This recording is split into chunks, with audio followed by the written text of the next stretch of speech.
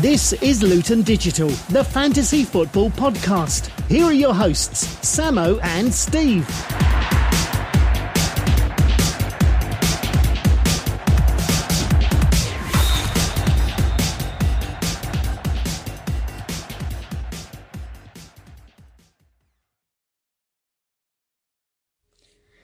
First up on reflections, we have the fact that Jota went big as Wolves won 4-3 against Leicester. That was quite an entertaining game to watch, and Jota played a big part with scoring a hat-trick. Then we have Sané and Sterling rewarded their managers who brought them in for the game against Huddersfield. We've both got more than 10 points. I think Sané got a goal and an assist, and Sterling got a goal, and both of them got many bonus points. Back to Jota, he's only 5.9. He may be an option in the next few weeks. He is only 5.9, and after watching that game, the Wolves-Leicester game, I saw that Jota was playing quite high up. And sometimes he was even playing further ahead than Jimenez, which is quite unusual for a 5.9 midfielder. He just scored a hat-trick. I think many managers might be looking to get him in, but there's not much room in my squad for him at the moment. Then we have Salah, who went big. Now, I was at another football game, and then at half-time I saw that Liverpool actually losing to Palace 1-0. Then final score, Liverpool 4, Palace 3. Salah, the 2 goals and all 3 bonus, and many managers will be pleased to know that popular Liverpool defenders Van Dijk and Robertson both recorded assists in that game. Finally, I was about to ask for some stats from Fantasy Football Tools, but I don't think we'll be able to do that as the Harry the Cat, who is absent for this episode. So unfortunately, he won't be able to give us any more stats. That's it for reflections. I forgot that actually isn't it for reflections. Me and Steve have to apologise because last week for our big one, Matthew, I predicted Lucas Moore to go big against Fulham. But little did I know that he was injured, and I don't think he was in the squad. So that wasn't a very good prediction for me. And the other prediction from Dad, his Harry the Cat mystic prediction was Cardiff to beat Newcastle. And that didn't go very well, since Newcastle beat Cardiff 3-0. Manager of the Week. This week's Manager of the Week is a familiar face. And once again, it is Steve with 83 points. I think you've won the Manager of the Week award quite a few times now, Steve, since we started this podcast.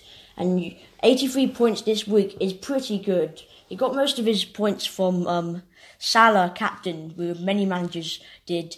But the rest of his points come from Sterling and Sané.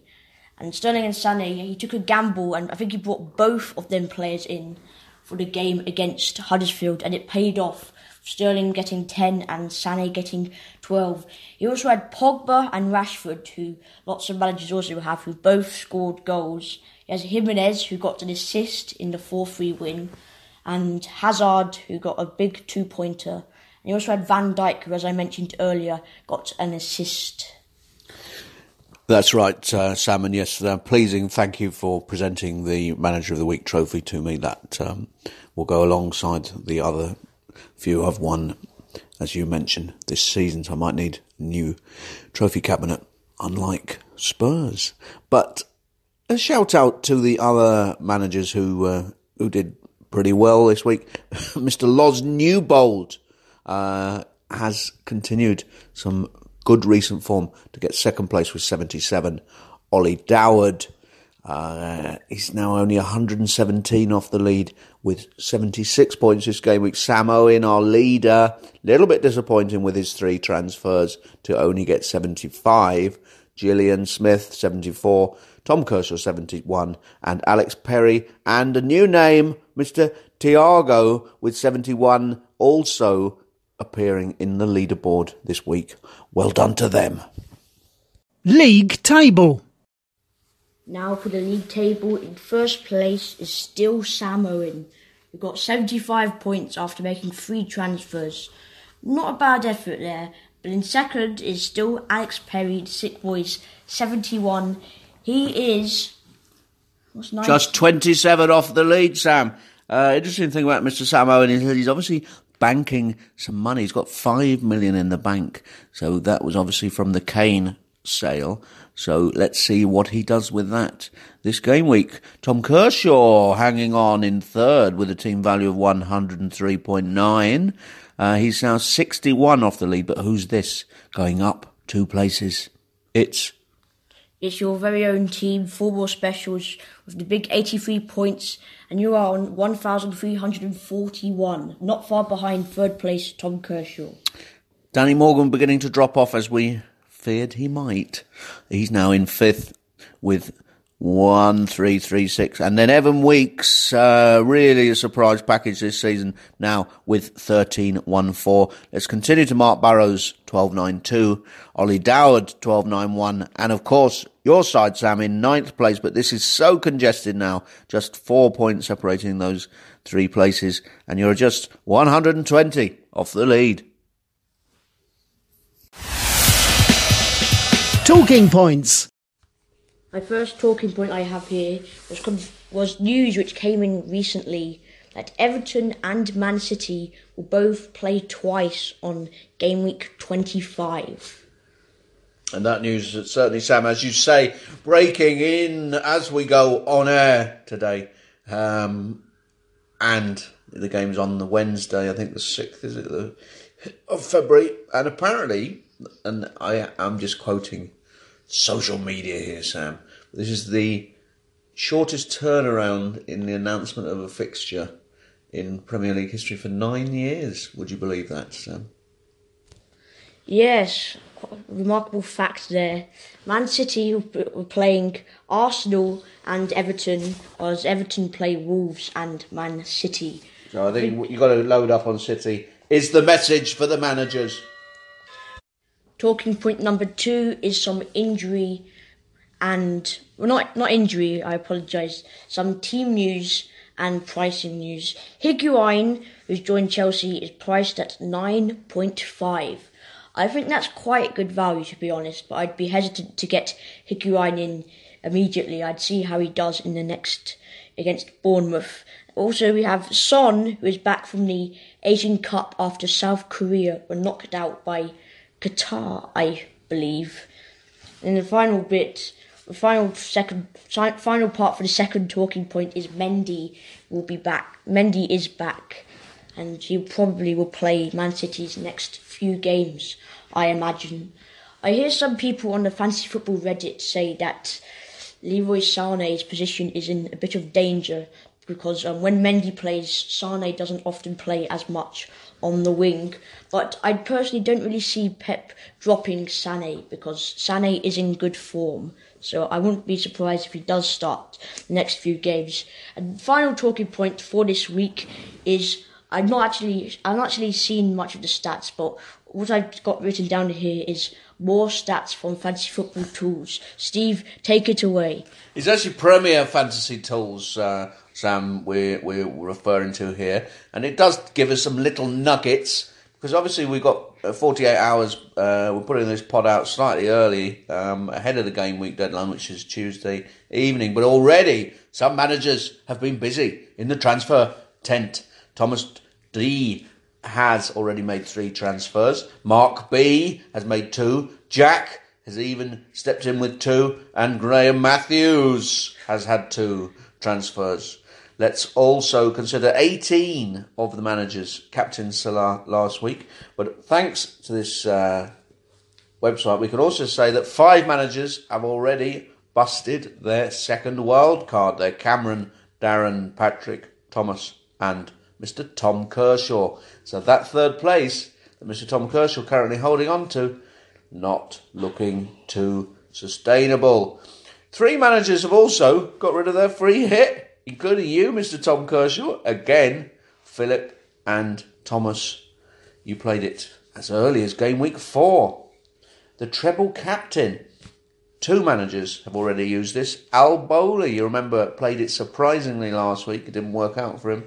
And Thomas, he played it in game week 13. And finally, for the stat attack this week, 2 managers, and this is the real shocker, have already bench boosted. Cameron Taylor did it as early as game week 2. But our Australian friend, Mr. Evan Weeks, he went bench boost game week 20. And it did pay off to him, to be fair, because did we declare him manager of the week? So, quite useful information there. Interesting final fact for you, Sam. Nobody in our league owned Jota or Jota or whatever you want to call him. So that hat-trick went completely unrewarded. As I could also reveal, no manager owned Shah, the Newcastle defender, who picked up an astonishing 21 points. Game week preview. The first game of game week 24. Keep in mind that the games this game week will be on Tuesday and Wednesday. That may catch some managers out, but there's many 7:45 games. One I've got here is Arsenal Cardiff. How do you see that going, Steve? Win for Arsenal. Hopefully Etheridge will save a penalty. He's still in goal for me. Fulham Brighton. Well, this is my other keeper, but I believe you tell me that Ryan is back from the Mickey Mouse tournament, and so will probably take over from Button in goal. Fulham, they didn't look too bad against Tottenham, did they? And Brighton are better. Brighton aren't as good as Spurs, so let's say a Fulham win. Huddersfield Everton, but we will have more on that in my mystic prediction. Wolves versus West Ham. Well, West Ham lost last night to AFC Wimbledon, and Wolves struggled to beat. They didn't beat, did they? They came from 2 down at Shrewsbury. So they both got cup replays. Probably put more of the first team out, and both teams very difficult to predict. Will be interesting, as you said earlier, Sam, what Jota does in that game, because I feel a few managers may have already brought him in. Man United Burnley.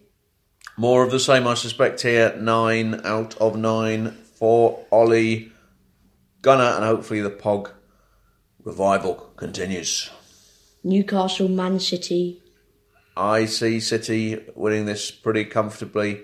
We said 2 or 3 weeks ago, didn't we, that we thought City were starting where they were on fire with all these goals. I think that will continue. Interesting if Mendy is back. Now for the Wednesday games. First one is Bournemouth versus Chelsea. This is widely expected to be Higuain's Premier League debut. Bournemouth are on a poor run.